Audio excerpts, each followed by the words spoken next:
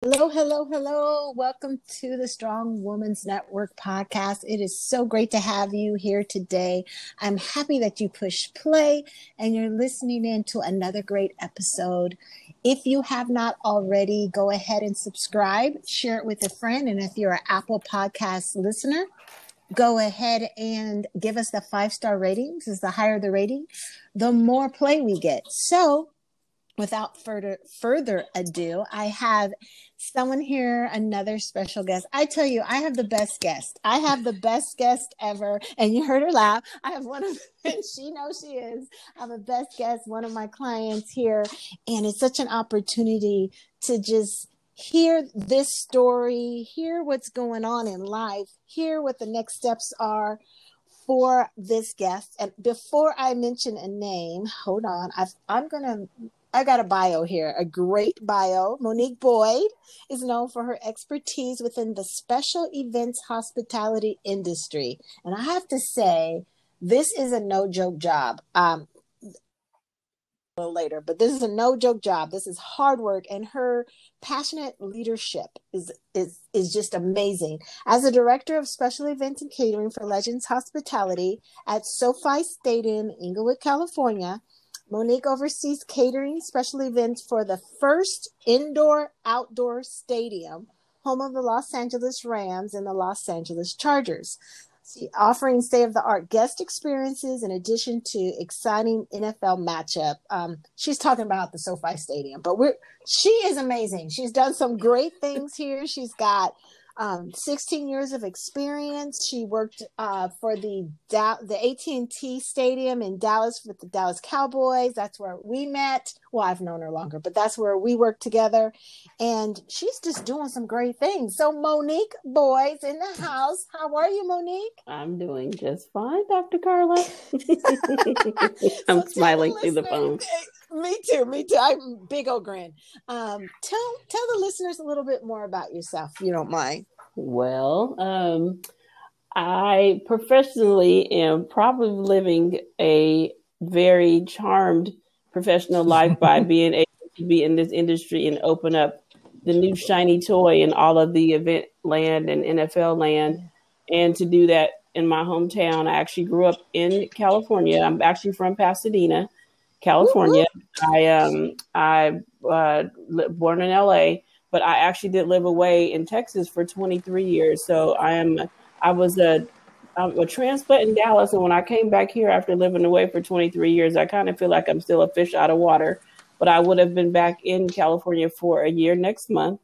It was so odd because I didn't even know how much I loved the mountains and loved the weather until I was actually in it every day. So there's been an adjustment period, but professionally, this has been a really great highlight to kind of see. I remember when I came a year ago, we were in hard hats and in construction boots, and I was so mad about messing up my new hairdo that I was like, oh, how can I wear this hat every day? To be sitting here, and we're just waiting for California to be safe and to welcome fans and all the excitement that's going to come when the stadium will open in a couple of months. Oh my gosh. And then you've got Super Bowl 56.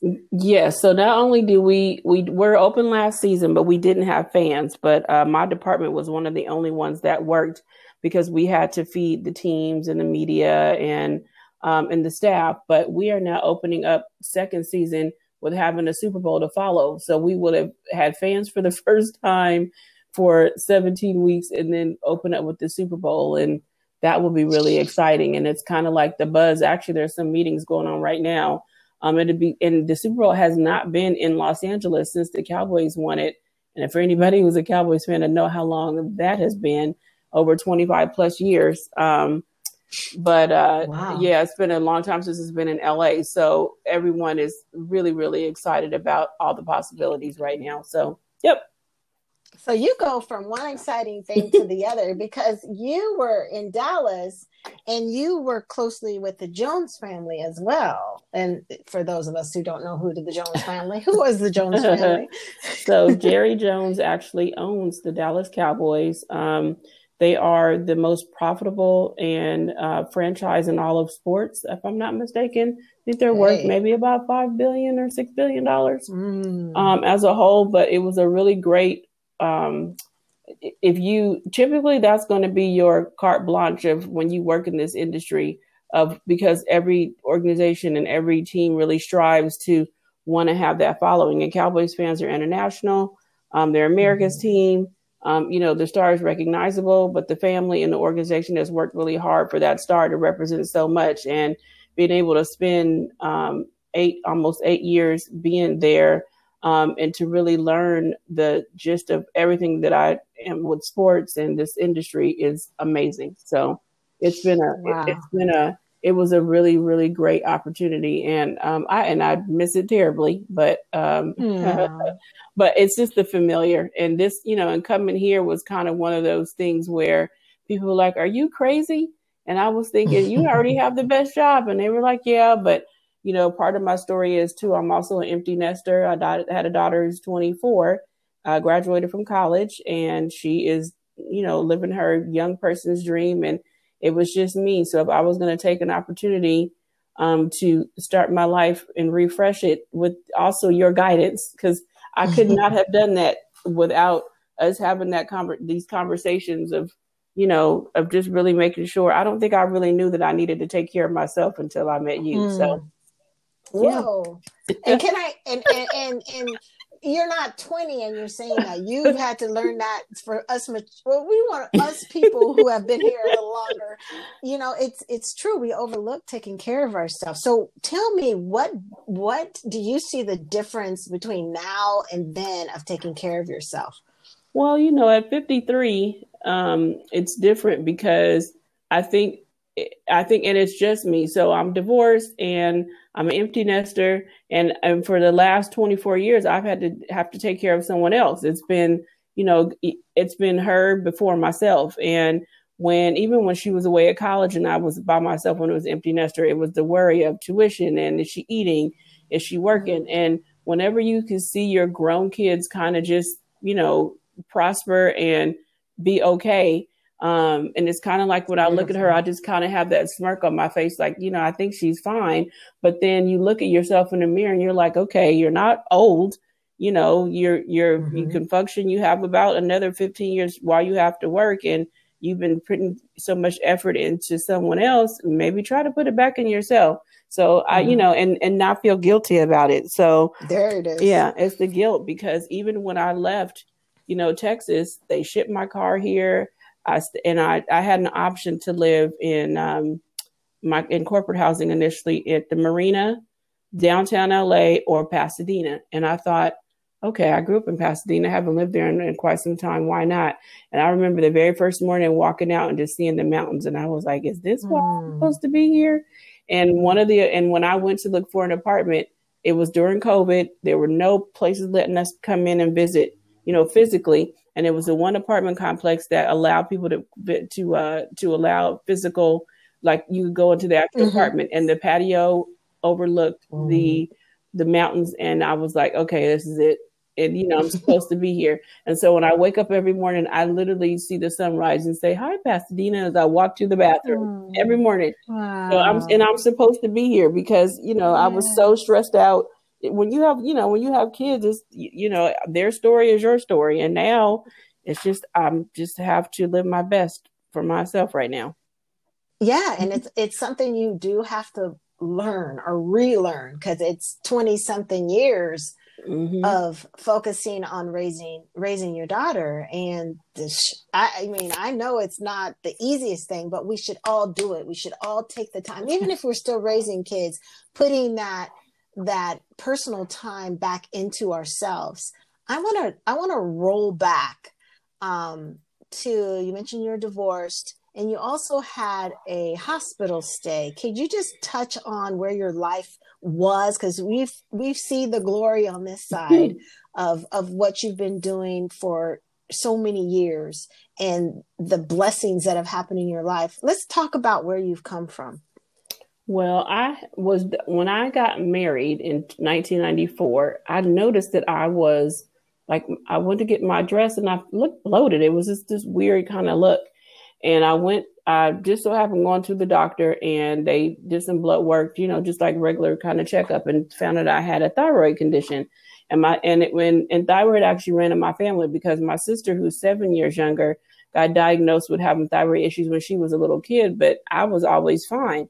And so, I lived through, most of my adult life taking a pill for my thyroid wasn't never a big deal.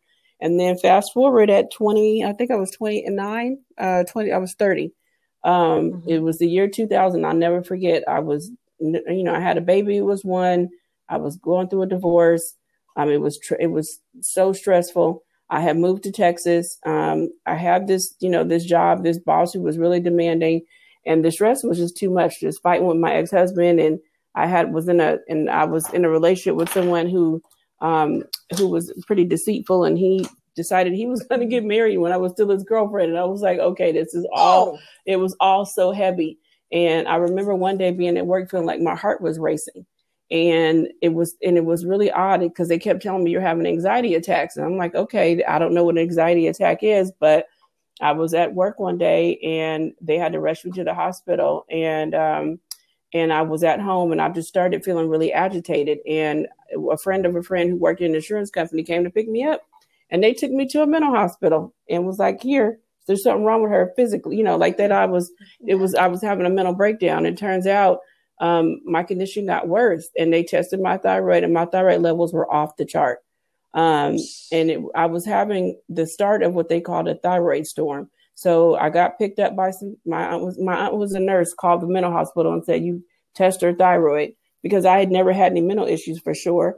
And they tested my thyroid. My thyroid was off the charts. And within a week, I went from, I don't even remember. I actually went from being really agitated to having heart palpitations to being hospitalized. And I was in a coma and had pneumonia. And I actually remember it was weird because I was in the hospital from for my birthday in August, was August the 12th. I was in the mental hospital. I get out for like a day, and then I don't remember really anything after that until around Thanksgiving. And I was in the hospital for in Arkansas, where my family was. My dad came to get me, and I want to say it was almost 2 months. And from what I was told, they actually had told my family that I wasn't going to make it.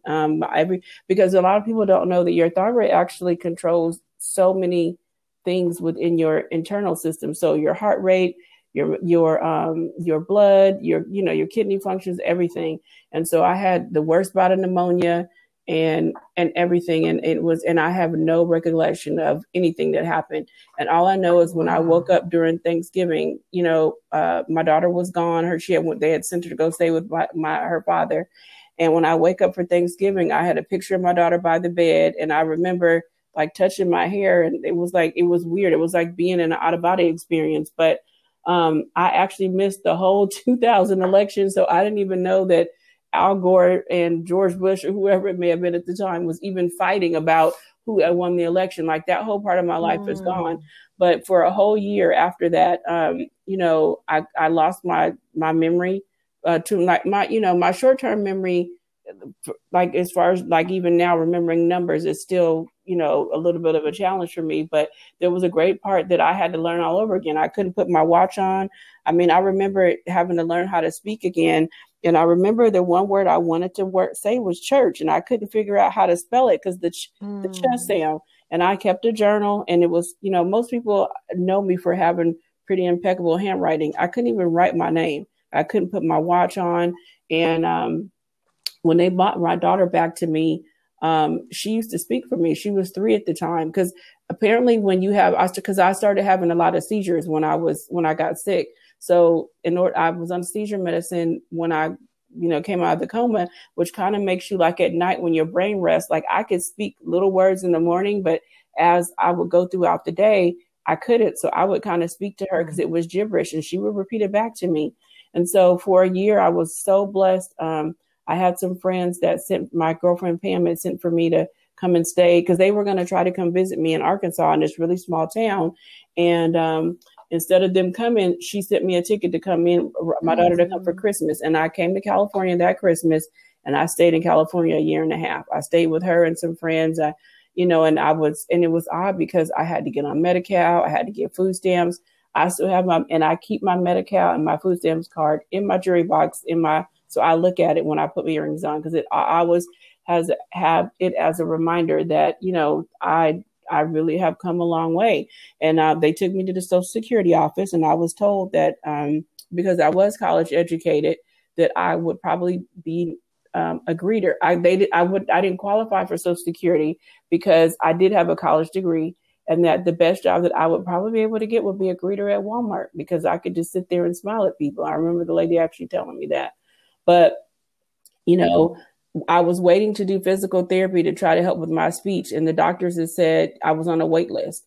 They told me to start reading children's books and People magazine. So I mean, it was really weird. My girlfriends really just kind of helped me. And it all started to come back. I had to learn how to drive, and I would see certain people and just get really scared because I would know their face, but not really know who they were. But, I was, and after about 9 months or so, I could talk and function where people wouldn't have known that I was really sick unless you knew me. But, it was like this fog that I was really living in. And I had to go to work because I was not making any income. It was crazy. I was not making any income at all. And I said to my girlfriend, Janelle, she said, I knew I could kind of get a job. I used to work in HR, so I kind of know the language. And I remember getting a job as a salesperson working at a printing company in Santa Monica. And the very first day I was sitting, they wanted me to go get business, and the phones were ringing and I could not remember anything. I couldn't. And I faked it for about 2 months. I used to leave and tell them I was going to the field. I would go to the movies to sit in the movie theater because I couldn't. I would call her and tell her, hey, I need some help, because, recognizing numbers, I couldn't do it. It was really, it was not really my time. And so, as things got better, when they actually fired me too. And I remember thinking, okay, I remember him saying, you're fired. And I was thinking, you probably were right. But a couple of months later, I did get a job, and I was selling commercial printing. I was selling actually mats and uniforms for a company. We used to go around and sell commercial cleaning in buildings. And and it all started to come back to me because I always had really much a gift to gab. And I always felt like people who sell, you buy from people that you like. And I worked for a company called Coverall, and I did really, really good. And I was salesperson of the month. And then they laid everybody in the office off except for me and someone else. Oh, nice. Yeah. And they had an office in Dallas. And mind you, when I got sick in Texas, all of my belongings were still in storage. They had been sitting in a storage unit for almost 2 years. And the guy said to me, well, if you can make some numbers, we'll transfer you to Dallas. And I was thinking, because I always felt like in Dallas, to be quite frank, that something was missing. Like I left, how you leave someplace on your own terms. I feel like the illness moved me out of Texas, but it wasn't my time to go yet. And I really felt like it was something else I was missing. And my daughter was 5, and I thought, you can do it. And sure enough, I hit those numbers again, and they moved me to Texas and said, you drive yourself and you have a job there waiting for you. And I got back to Texas. And as I kind of, I ended up working for somebody who was not a very nice person, but I was back in Texas. I remember sleeping in my bed, because for a year and a half, I shared a twin bed at 2 friends' house with my daughter until I got on my feet. And thank goodness for my really good friends. And, to be in with my own stuff and everything. And it was all kind of coming back to me. And I worked in sales for a couple of years, and about a year and a half after I got back to Texas, and I was sitting at a computer one day, and I was selling at that time computer ads for a company called Trader Publications. And I thought, okay, you almost died. God has given you this opportunity. You're back in Texas. Like, what would you want to do every day? And I said, I want to be an event. I would want to plan events. I had been like, I was always the go-to when somebody had a baby shower or a party. I was my class president, so I planned all of our reunions, and I really thought I wanted to be an event planner. So I wrote down 10 places that I wanted to work, and I did love sports. I think it was like the Texas Rangers, the Cowboys, the Mavericks, and then a few hotels. And I interviewed at the hotels, and they told me I didn't have enough experience. I got a call from the Texas Rangers, and it was a company called Sports Service, and they were looking for a coordinator, which is generally like the entry level that you are as an event planner. And I remember walking down the tunnel, and I was so excited, and they offered me the job. and I got my offer letter in the mail, and in the email, and it was making $12 an hour. And I was like, I can't live on that. There's no way. My ex-husband wasn't paying child support. And I was like, okay. And I have a girlfriend Tiffany, who sent me, I was telling her I got this job, and I still kept the email. She said, Mo, you have to do it. This is going to open so many doors for you. And so having as much faith as I could only have, I was like, okay, I'm going to do it. And I had a 5-year-old, an ex-husband who wasn't paying any child support, and I had the best job ever. My car got repossessed, but it was right down the street from my house. And it was crazy because that was the best year that I spent in baseball. And I learned the event industry. And I had a friend who was the suites manager. He actually was from LA. We had a kindred spirit. As soon as he met me, he was just such the kindest person. And he actually works at SoFi now too. I got him a job working here. He was from LA. And he said to me, he was like, if you want to work nights in suites, you can make extra money, and I'll find you a babysitter. And so I did. I worked in the office in the daytime, and I worked suites at night. And it was the best year that I ever had. And one of the chefs in the kitchen said to me, hey, why don't you try to, you could do better than this. Why don't you try to work at a hotel? And I said, I can't, because no one would hire me. He said, well, that was before you met me and before now. And he kind of told me some of the language that they would ask me about doing, like what they call an event order. And he taught me over the phone. And I interviewed, I made another list of 10 places I wanted to work. And some of the hotels who had initially told me no that year before were, I interviewed with, and I ended up working at a hotel in Dallas. And it was the start of my events career. It was great. I mean, I worked at a Carlson hotel. It was a Radisson at the time, as an catering events manager, where I did socials and weddings. And that was right up my alley. It was great because, within a year, I was manager of the quarter. I was doing so many weddings. It was amazing. It was everything that I really wanted to do. And who gets a second chance to do something like that? And, and I was lucky. My best friend lived in Dallas, and at the time, my daughter was like 6 or 7.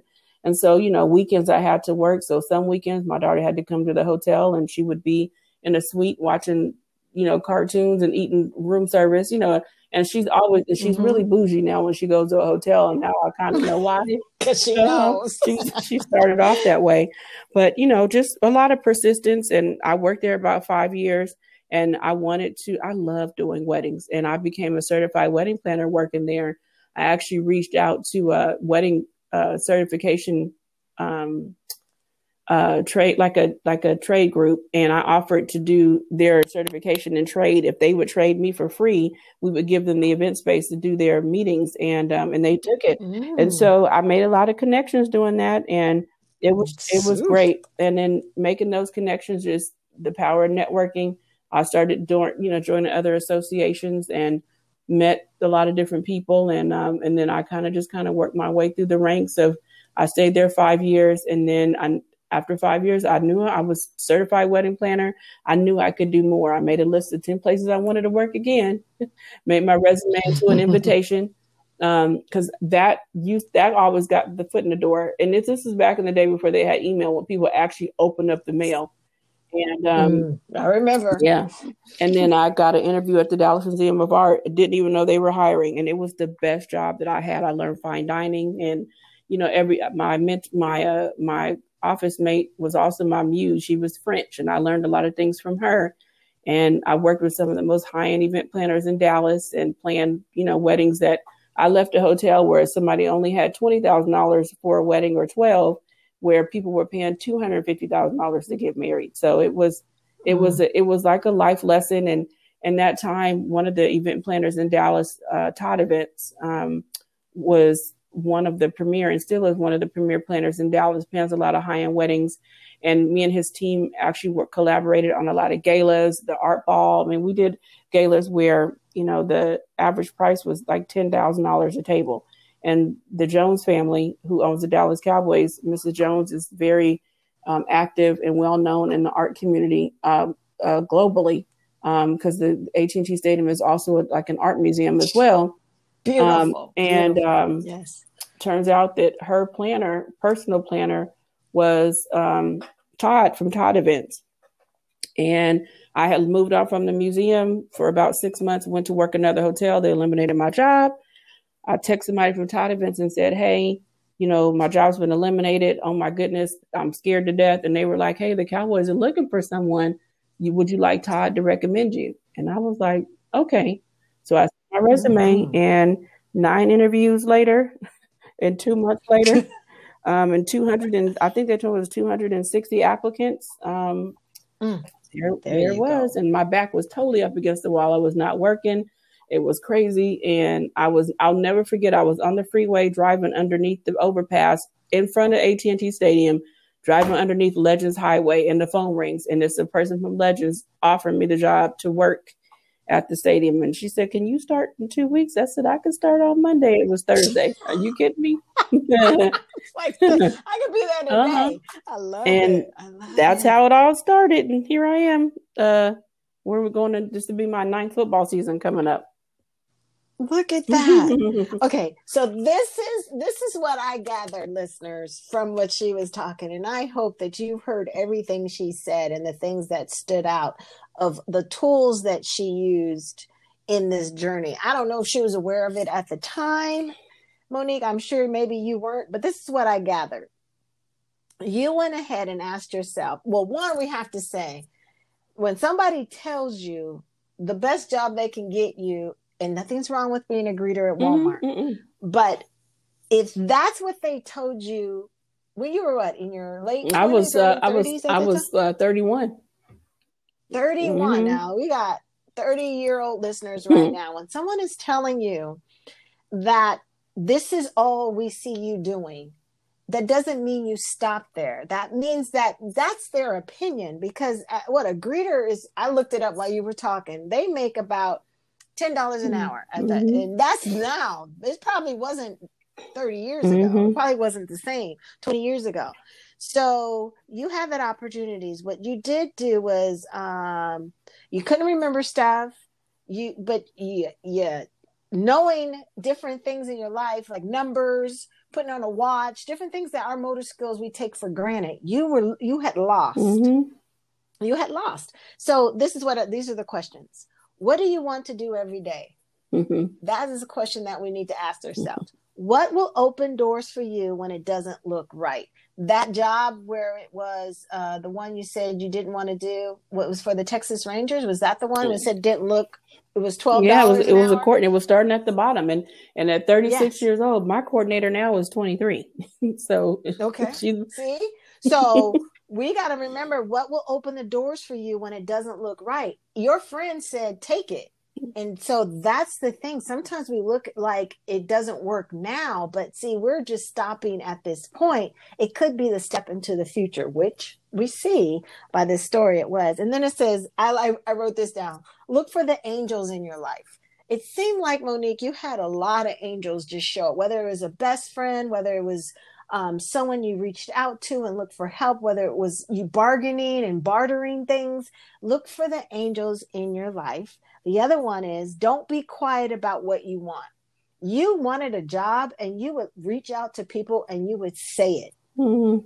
I'm proud of you, because many people, we'll want something, but we'll sit in a room or outside and we'll be depressed, not knowing that if we use the power of our mouth to speak up, people will help us. The other one was be open to help. You had a training over the phone on how to, what was it with the hotel? Oh yeah, he literally coached me through. They're going to ask you about banquet event orders, and I'm going to tell you exactly what to say. It was like, was that Cyrano de Bergerac? Because I can't remember. Like I was like, they're asking me a question about how to do this document. Well, be this, and then I had to. Sure, it was crazy. I was like taking notes. He was in the same room with me, and it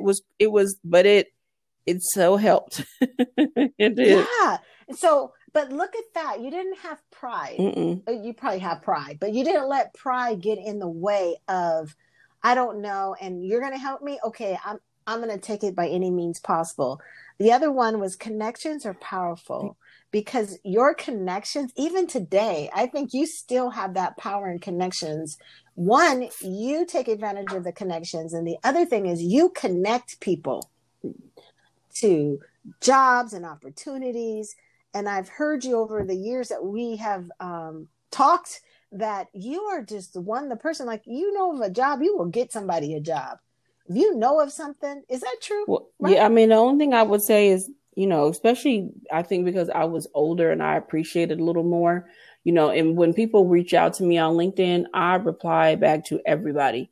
And if somebody said, I really would love to follow you and, you know, and I really admire you, I'll reply back and say, here's my email, you know, or you know, can you give me some advice? And I just give everybody an hour. And I, you know, and so, An yeah, hour. I know.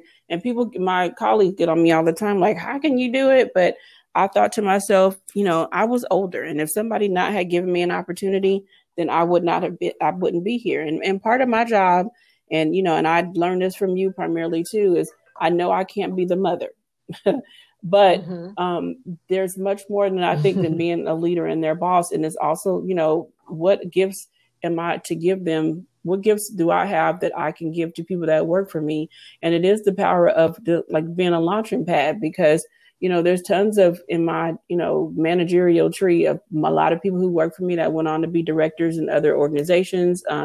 You know, because part of me being here is not just to do the work, but it's also to really develop the people that are here and to really be there for them. And that even goes in my personal life. You know, the first thing people said, okay, I'm moving into a new city. One of my dearest friends, her nephew is upstairs working. He's one of the hardest working, you know, working wait staff that we have that are here. And then because you know, a lot of times when also making that connection, you know, who would be able to get their foot in the door at SoFi Stadium? And maybe it might, you know, there might be somebody that will see that there's a roadblock. And, you know, I get also a lot of people that, you know, see, oh my goodness, there's a woman of color who's a director inside of the stadium, you know, which in hospitality is really a very rare sight to see. But, you know, I've always had a root for the underdog because, you know, I was one. I was the underdog for sure. And, you know, for somebody to hire somebody like me who was older and didn't have the experience that, you know, one of my counties, somebody may have had. But I mean, humbling is you get an offer letter and you make $12 an hour and you're like, wait, what? Yeah. I hadn't had an hourly job since before college because I was making a salary and commission when I left. But it's Wow. And that's the thing is we can stop when we hit a hurdle or we see a bump in the road and we can give up on ourselves. And one, you didn't have a really big choice to give up on yourself, but two, you really saw each step one day at a time. And I see that now working with you in the last couple of years that you're a very positive person. And you believe the best because you've experienced some really terrible things in your life. But I love how even if you said list 10 places you wanted to work, you didn't just, you would do it. You would do work before you even had a coach. You know, you would like 10 places, you know, that's something we tell, you know, people we work with. And you stood out, like your application or your resume. You didn't just send, you know, because we're taught, back in the day, put on a nice grade of paper and a nice envelope so they could feel it and look like, but you did a whole freaking invitation.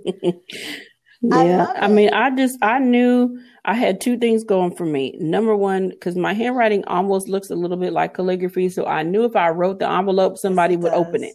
That's usually always my saving grace. If somebody was like, oh my God, you really have nice handwriting. So I knew that. And I knew if they took it out the envelope and they'd be like, okay, so somebody would have to call. But it's actually the same advice that I give to a lot of people that I speak to now. I tell them, you know, stop looking online for the people that are hiring. You know, go seek out the person who's in the position that you want and the companies that they want, research maybe where they've worked. And then, especially even as an event planner, go volunteer. Event people that work in events, especially they work weekends, they always need people to help them. And, you know, learn how to shadow, just ask. You know, we did a lot of shadowing. You know, it was funny. My whole team in Dallas would be like, who do you have shadowing again? And I used to tell them, you know, don't worry about it. Let's just, you know, greet everybody with open arms. And for me, that I think we've had some people who, you know, walked into the event business and decided, oh, this isn't really for me. Or people who, you know, had latched to us and somebody that shouted us became my intern. So, I have always felt that I think not only did God really use me for, just in my experience in my journey, but I'm just a vessel for other people here. That's that's You it. I mean, are. and I think I think because even all the times that I did events and I was, I had to sell events too. I never felt like it was work. I just did it because I was supposed to do it. And you know what? I hope listeners, you heard, because she gave some really good tips.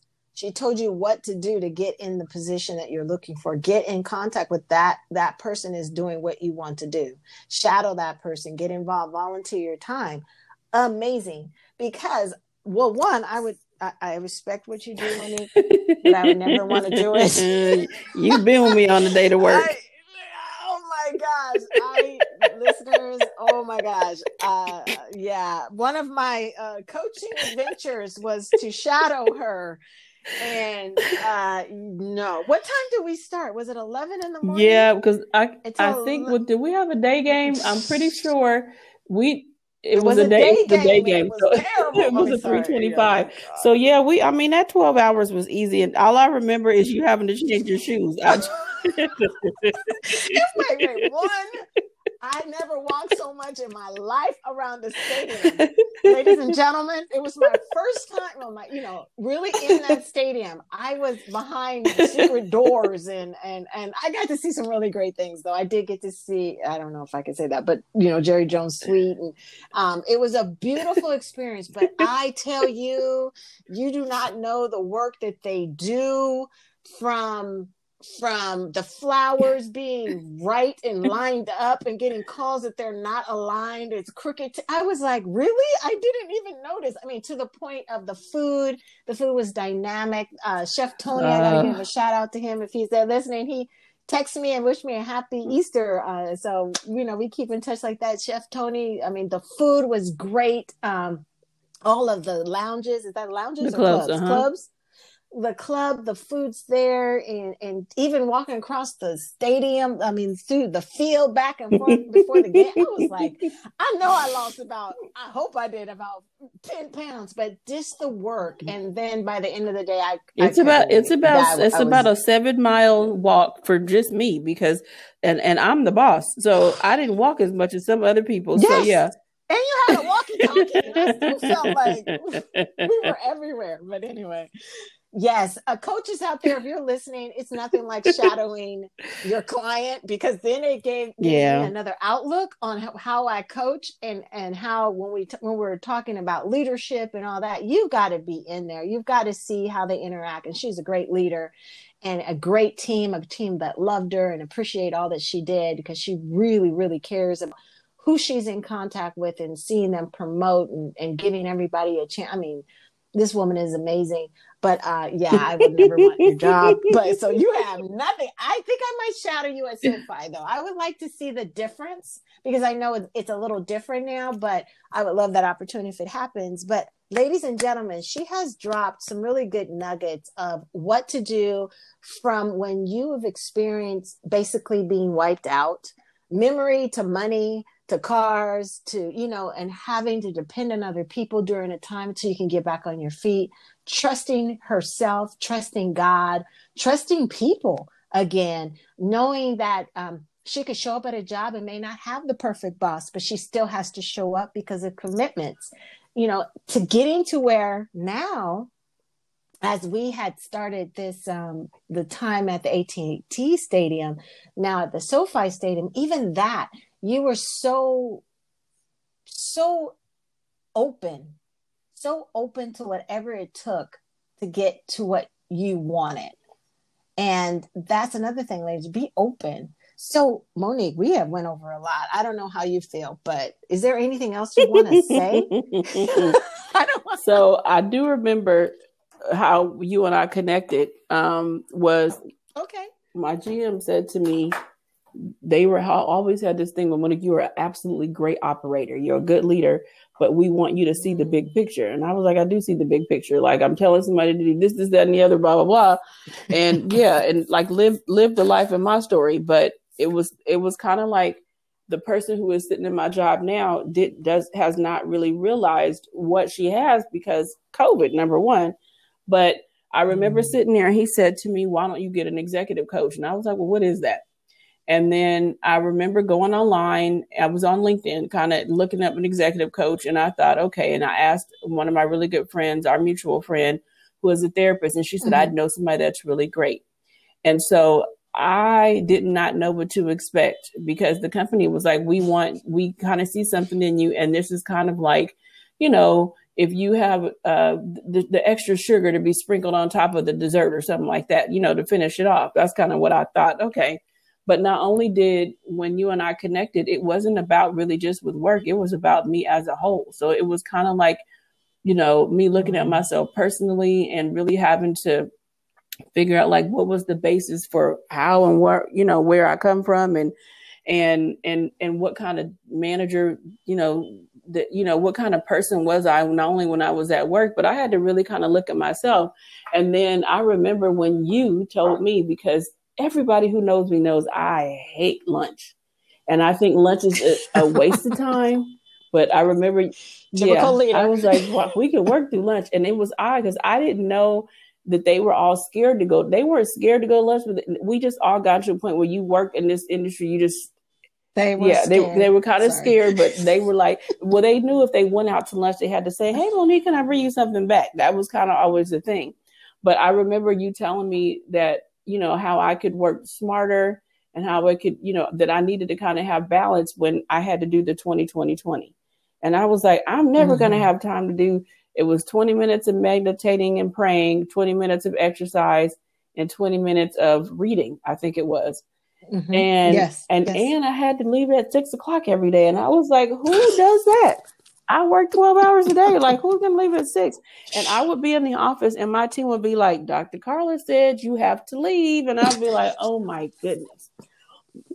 But it was the best thing because at the time that I was doing this, the 20-20-20, this job opportunity in LA was coming about. And I remember you and I talking about that. And you were asking me, I remember mentioning it to you and we were kind of talking through it like, okay, what would be wrong with this step? What's, what are the pros and the cons and how would you develop and how would you approach it?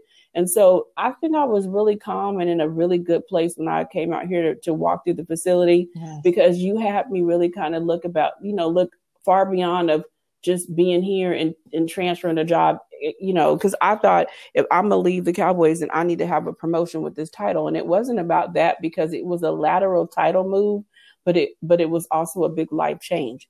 And me not feeling guilty about the people who I left behind, because that was hard. There were 13 other people that worked there, the managers and the 150 waiters and all the people who worked for Legends and the Cowboys organization that depended on me. And I'm thinking, okay, I had to really do something for myself. And when I had made the decision that I was going to leave, I remember calling you like, the job is mine if I want it. Like, what happens? And I wasn't so scared about coming home, but it was kind of like, okay, what do I do? But I don't think that I would have been prepared to think about like when you used to tell me about walk in power and love. And that's all I kept saying when I got here. I was like, and I actually tell it to my team. We always, whenever we get really frustrated, I said, okay, we're all going to walk in power. And I have it on my computer, sitting on my laptop right now. It says walk in power and love in the same Post-it note that I wrote X amount of years ago. And underneath it, I had to write praying for patience and purpose, because that was what I had to do when I got here. So it was like walking power and love. Like I could still do and be me and still being really powerful, but also, in love as well. And so that helped a lot. And because of COVID, I had to announce to my managers that I was leaving online, and the whole team started crying, the men, the women. Wow.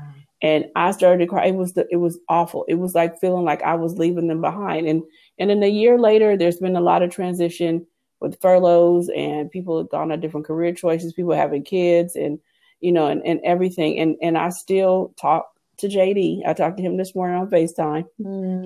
Tell him hi. Chef Tony, has retired and moved on.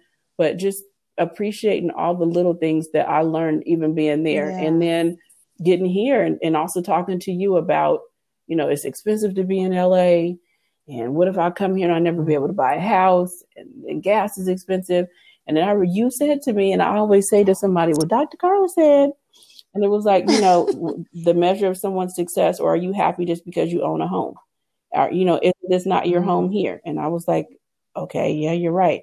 And then, me being somewhere where I can look at the mountains and meditate every morning, and that 20 is now like 40, 40, 40, because I take a little extra time. Wow. I get up in the morning early, and even if I just go walk on the treadmill for 30 minutes, I go upstairs and I stretch and I look at the mountains, I look at the trees, and I just, because do you know how you see God's work when the clouds are moving and the clouds are, and you sit there in that moment, and I smile at it. So no matter how much gas costs and how the traffic was to get here today, it's because I'm supposed to be here, and really have to really understand that. Awesome. And I know that I would have been able to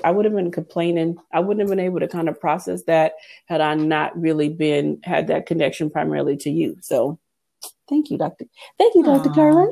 Well, and thank you for, because this is the thing, Monique. People may say they want to coach, but the follow-up of what you did is what makes the difference. Of a lot of people who's like, yeah, I want to work with you, and then nothing, silence, And shout out to Legends, because I think I'm the first coach. What did you say they ever invested in for an employee? So whoop over that one for Legends. And can you share, because real quick, people don't know what is Legends, right? Legends is a global hospitality company. Legends was initially started with the Jones family, who owns the Cowboys, and the Steinbrenner family that owns the Yankees.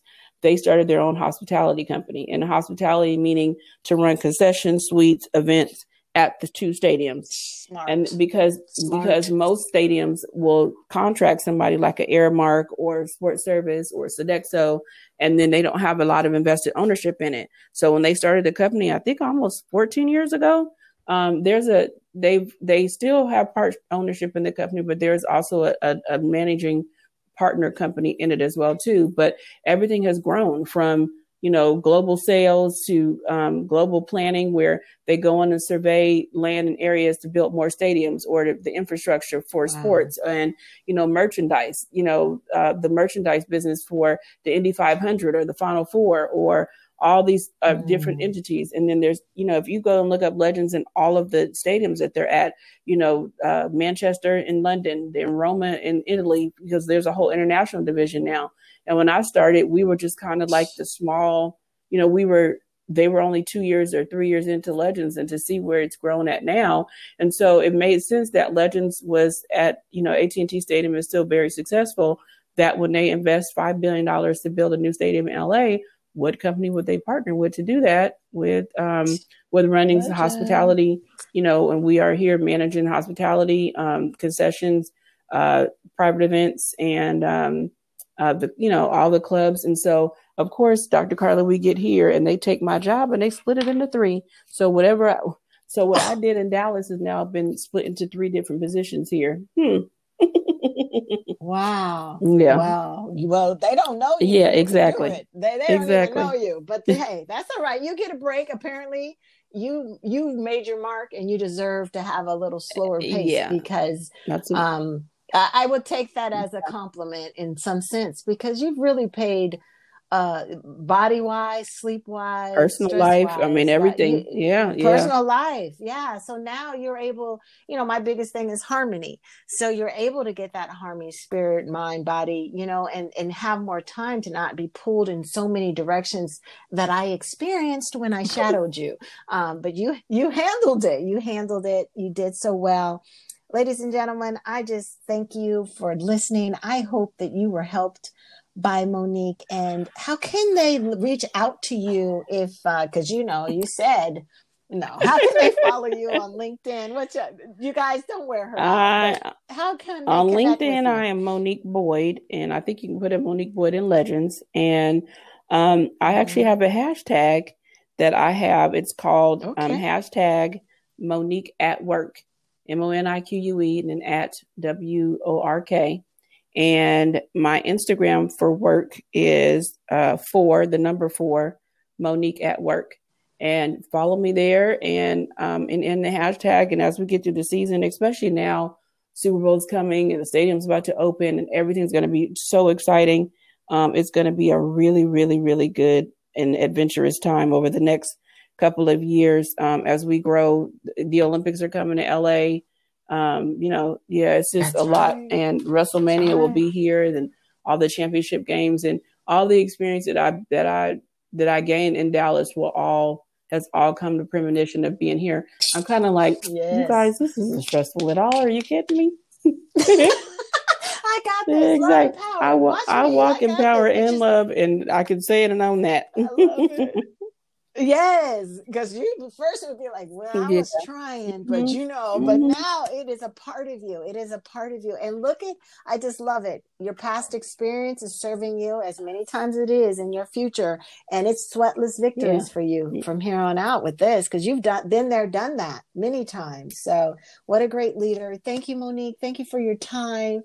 Thank you for, being you. Thank you for sharing your life with us and all this, personal ups and downs. And I really appreciate you. So thank you so much. Now, before we close, you got to drop one nugget for our listeners. Well, gotcha. You know what? I think, and this is a plug for you too, but if they have not read, I didn't read your book until a year or so after you and I had gone through our coaching. And so part of my, meditation when I was kind of learning, because anybody told me I would be able to meditate or I'd be able to sit quiet, I'd be like, yeah, right, whatever. But a lot of what I had read about like your story and your journey was so inspirational too. And you were just really spot on. So that 2020 of being able just to give it back to yourself has made such a big difference. And just sitting in some quiet time, like it doesn't have to be really perfect. It doesn't. But when you honestly, it's just something I think there's very soothing and kind of about when you deliver it back to me about just saying, just most definitely invest in yourself and invest in those 20 minutes. I mean, even if you're just sitting still in something. So yeah, and just invest in yourself. Because I actually tell my daughter that. She thinks I come up with it, and then she's like, "Did Dr. Carla tell you that?" I was like, "Yeah, it's yours. It's yours. It's too. We've already. It's yours. It's too much. It's too many years now. It's all yours. You own it. You own it. You can have it." Thank you so much, Monique. Listeners, go ahead and follow Monique. Get in touch with her as you see fit. And thank you again, everyone, for tuning in. And I will see you next time on the Strong Women's Network podcast. Thank you so much. Bye. Goodbye.